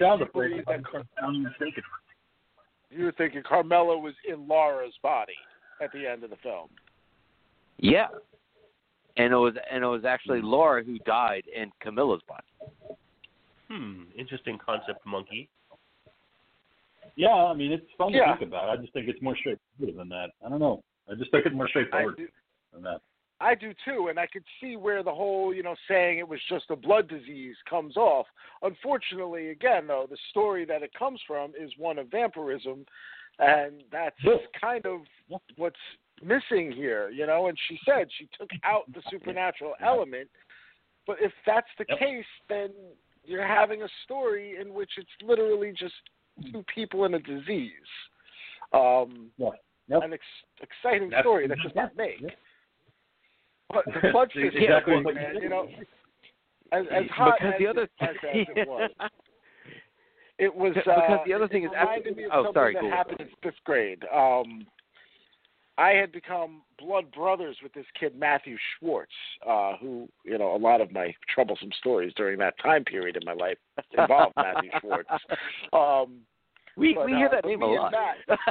Me and Matt decided that we were going to become blood brothers in computer class. Now, this is, 5th grade, 1980, whatever. So computer class for us was doing logo programming. For those of you who don't know what logo programming was, you literally sat there in class putting code in for, 45 minutes or so just to have this little turtle come on screen and, draw a picture of something if you did it right. And by picture, I mean it was like a dot matrix looking picture. It didn't look like anything other than just if you took a fucking Etch-a-Sketch and drew something with it. So we decided to do this, right? So Matt pricks himself, I prick myself, we do this whole thing. Matt then, because he's bleeding from his hand or whatever, he spits a big fucking loogie into the palm of his hand to kind of I guess stem the blood or whatever. Well, for whatever reason, man, it fucking totally sickened me. And by sickened me, it meant I barely made it to the restroom in time to then start vomiting my brains out into the fucking urinal of the boys' bathroom. I'm not just talking I couldn't even make it into the stall to throw up in the toilet. I got it all over the urinals, all over the floor, all over the sink. I mean, at least I did it in the bathroom, but it was fucking everywhere. And man. Anytime I see any kind of blood swapping ritual of this nature in any film, as hot as it was, it just always harkens me back to that moment and makes my tummy hurt a little bit. I'm sorry, Ghoul. But it's after that first kiss with the Blood Sisters pact that we have Laura being more rebellious, coming down for breakfast late, eating with her left hand, even though she's being told not to, and enjoying the magician show. But it's the second half of the pact where Carmilla says, okay, well now, it's your turn. You have to prick yourself, but then we have to do the other half of it.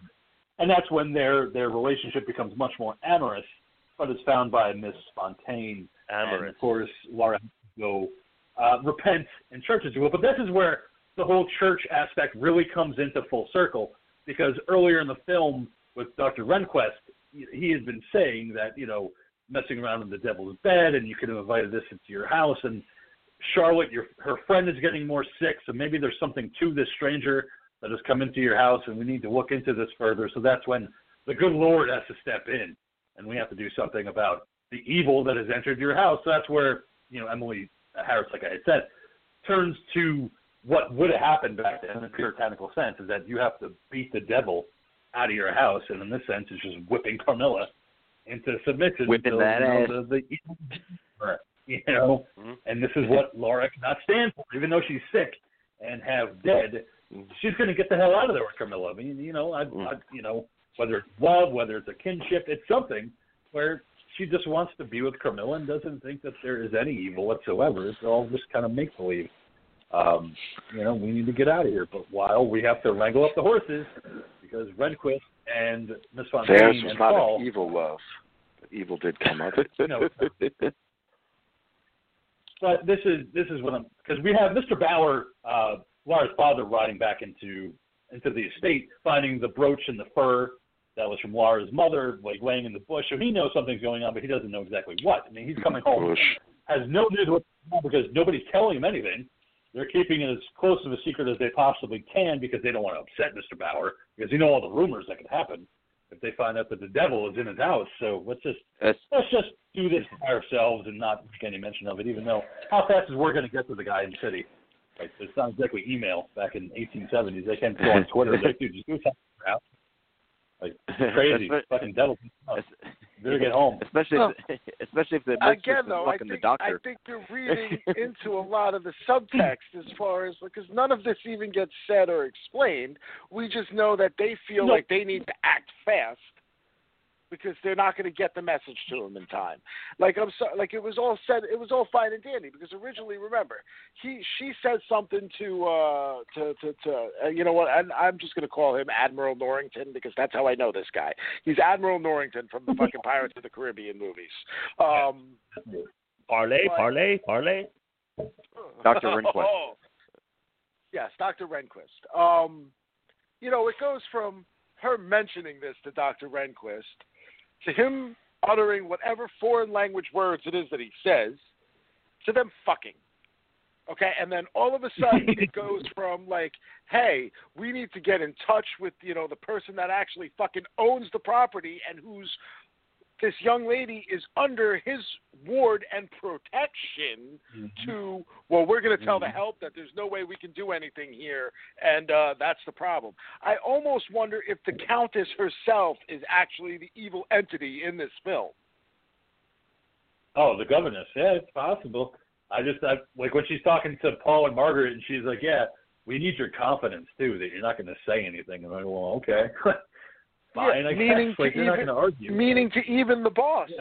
You know what I mean? The man that you answer to. Yeah. If something is to happen to Carmilla, it's his responsibility because she's living at his house. Yeah. But also but back up with the Ghoul saying, all right, don't forget, they often kept saying there's a lot of evil in this house. They kept saying that throughout the entire movie. Well, because they had to keep justifying it. And like I said, that's the way that Emily Harris does kind of nail this era, is that's how they explained everything away, is that it just must be evil. Like, masturbation and being left-handed and all this stuff. Evil, evil, evil, devil, devil, devil. Like, that was their explanation for everything. Yeah. But again, then, I do, like I said, you know what? Like, this is something that I literally just, kind of thought of now as far as the Countess goes. She's the one that goes and has sex with somebody completely out of wedlock. Yep. You know what I mean? Which was a real big no-no back then, especially somebody of high moral religious character. So, and there were certain scenes that now when I kind of look at it in hindsight, that were kind of creepy with her. When she was laying on the bed with Lara, telling her how she'll always be safe with her. And you know what I mean? Oh, yeah. That, I'll never leave your side. And yet the second the dad came in, she got up real quick. You know what I mean? As in I'm overstepping my boundaries in every way. Telling her about the spirit place on the top of the hill, but meanwhile you're not allowed to go there. You know what I mean? I'm wondering if maybe she was the villain and maybe, Carmilla actually is the innocent in this. It's possible, but even back then, Miss Fontaine fucking Dr. Rehnquist, that meant nothing to even the pious of thou people, because they'll just go to church and they'll beg for God to be all fine. They'll say a couple of Hail Marys, they'll do a couple of the crosses, and it's good. Well, Miss Fontaine could very easily explain that away, because that's how they do it back then. Just because, look at the witch trials. They thought they were being holier than thou and doing, and really they were just killing innocent people because they thought that they were evil. So that's why when we reach this finale on the spirit mounds and we have Carmilla and Lara, this is kind of what I got to know, because very quickly Carmilla is pulled away from dragged off screen and has a stake driven through her heart. It's all on screen. We hear the noises. We hear Lara screaming. And then, okay, Darth Vader's breathing again. But we get the after effect of that stake being driven through her heart. But it's like, I felt like we got robbed, I felt, in a way, of not being able to see what was happening until the after effect. Like, we build up this whole thing. It's all off screen, and then we're seeing her body, which hasn't turned to ash. It hasn't turned in. It's still very much there. So, but we know that she's not a vampire. It's already been set up that she's not a vampire. But because the puritanical nature of these people says that she's dead. But I don't know. There's even a tear in the poor child's eye. Yeah. I just don't know. I felt like it just kind of got robbed because you had been with this character throughout the entire movie, and they get killed off screen. I don't know. I just think it kind of took away from what we had seen of Carmilla. And it's not like we hadn't gotten gore. You know what I mean? We got a sequence in which, like the most surprising was when Laura stuck her fucking hands into the guy's belly and started like tearing it apart. And like here, there's another like were there things just removed or cut out of the film? Like what was the purpose of the magician guy? Other than his dog getting upset when magic. When she came out, you know what I mean? Like the dog got upset, that explains that. But then like the guy disappears completely. Like we know that, obviously Laura's having some kind of she must be having some kind of sexual feelings towards him because he's popping up in her sex dreams, and he's the one she penetrates during that one dream. But like it's like that character vanishes completely, and but we got these gory sequences, and then when it comes time for the kill, it's great that we get the cutaway shot to show us the end result. But man, we should have gotten that. The whole buildup of this film was to get to that moment so that we could see it, and that not happening was a huge disappointment. Yeah, it was. It was a huge disappointment, and it takes away from that character arc of that character, who is not afraid of death, who is defiant. So you're going to say that she was just dragged away and didn't fight at all and just got the stake through her heart? Like, it seems like, why are you building this character up to be kind of this mythic being to Lara, then she's just summarily killed off screen? Because ultimately she's human and she's a child, and there's only so much she can actually do against grown adults with better strength. She's a thin little thing. She can fight all she wants, but when you have, two grown men and, a grown woman about to stick a spike through her chest, I don't think there's anything she can do about it. No. Realistically, they should have at least showed it to us.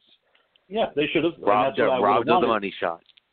And again, I didn't get to say it's like beginning. Watching porn on freaking, on like Cinemax or whatever, where they're going. The guy pulls out, he's about to spew, and it's like, no, we're going to cut away to like the next scene now. Now they're cuddling. Well, that's why. Those are the drawbacks that you experience in the realm of Cinemax adult features. Well, even better, affected in that realm. Dean, you might actually remember back in the day when there was the Spice Channel.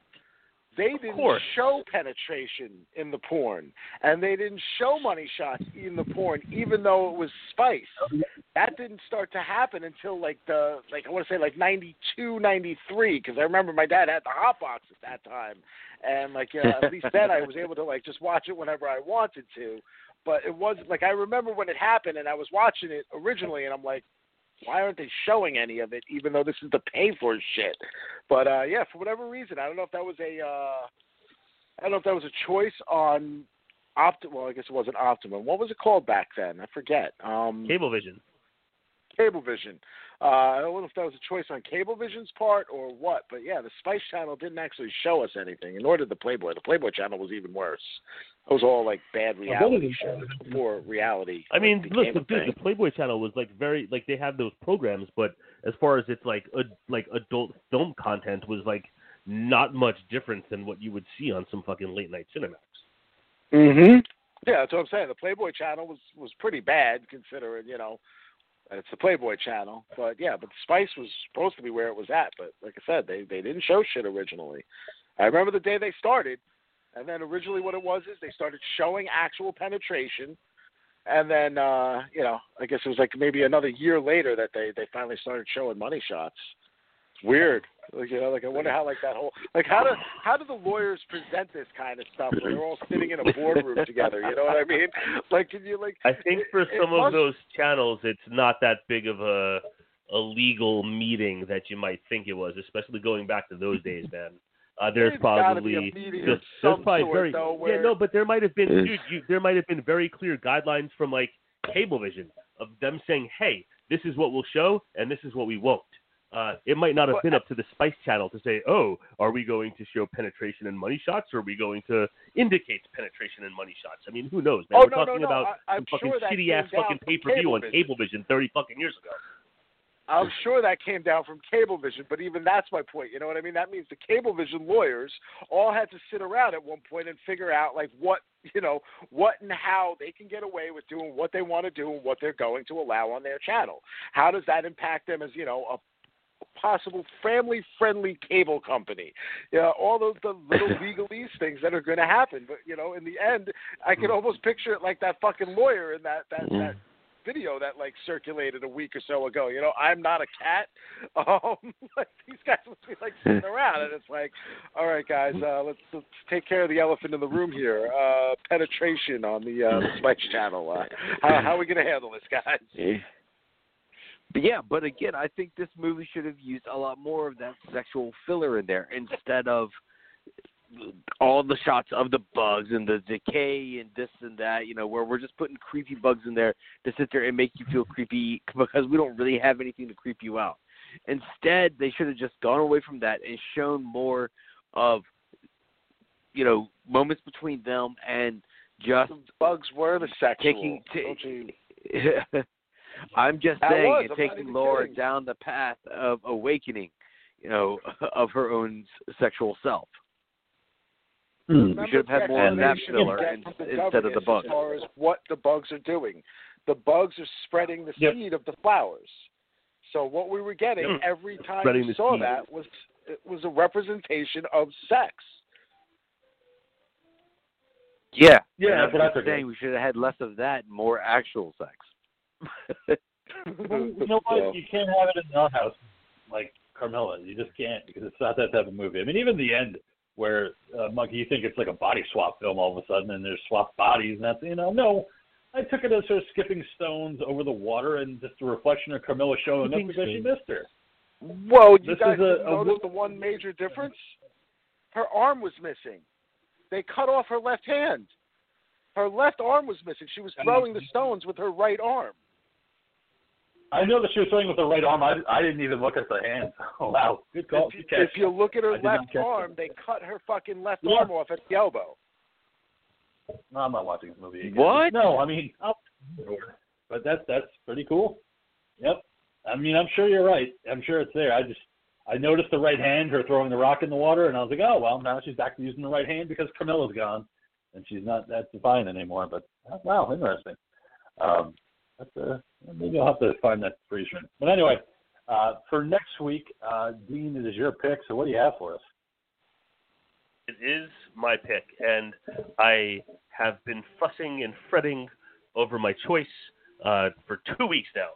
And I think I've made my pick. Well, I've obviously made my pick because, you know, I have no more time to fuss and to fuss. For the very first time, we're going to France. Terror. For the very first time, Talking Terror is going to touch down in France. No, I'm only kidding. We will not be watching a French film this week. I had several different. No. We're not going to Japan. We're going to be in America, and with an American film. And I had several different films on my list. One of my possible picks was dedicated to the Mad Monkey, but maybe that will be my next pick.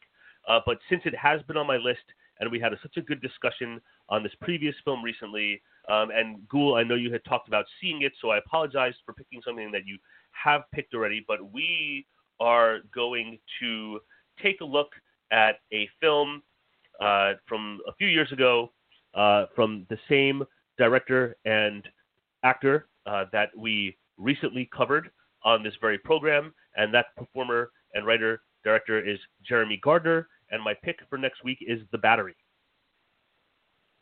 Excellent choice. Okay.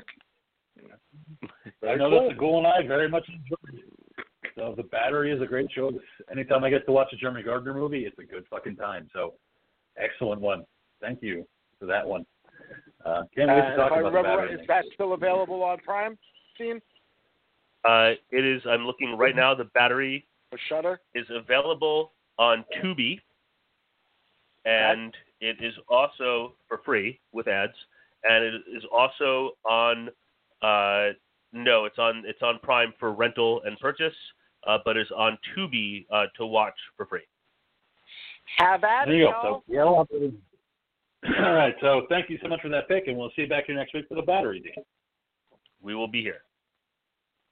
All right. Go ahead and sign yourself off, Monkey, for the show. All Sign right, yourself I'm your off, Mad Monkey. Thanks for listening to tonight's episode, and let me come in your ear. Good night, everybody. Mwah. All right. Go ahead and close us out, Ghoul, with a plug as we say goodnight to our audience. Well, if you want romantic moments like Laura, Go to and, the Buffalo Bill House. yes, go to the Buffalo Bill House. Don't watch the movie from tonight. Now, if you want some romantic moments, whether it be St. Patty's Day, Easter, your birthday, whatever it is, there's always a holiday and a reason to buy your loved one something. And what better place to go to buy that loved one something than Bonfire Bead Designs? Now, where can you find Bonfire Bead Designs? Well, good question. Go to Etsy, put in the search bar, all in one word, Bonfire Bead Designs. And you are going to find a store that has all kinds of handcrafted jewelry, gemstones, bracelets, necklaces, pendants, you name it, it's on there. You're going to find something that the person in your life is going to absolutely love. I guarantee it. There are no cocks to be shown at this time because they're all dead. But, again, head on over there, buy stuff because it makes the Ghoul Girl happy, and she puts her heart and soul into every single piece that she makes. And aside from that, stay scared. All right. As always, I'm your old pal, the King of Horror, MG, saying thank you for listening to this episode of the show. And next week, we will be back into the world of Jeremy Gardner with The Battery. Keep America strong, watch horror movies, hail Satan, hail Odorous, hail yourselves. Have a great weekend, and we'll see you next time. One thing to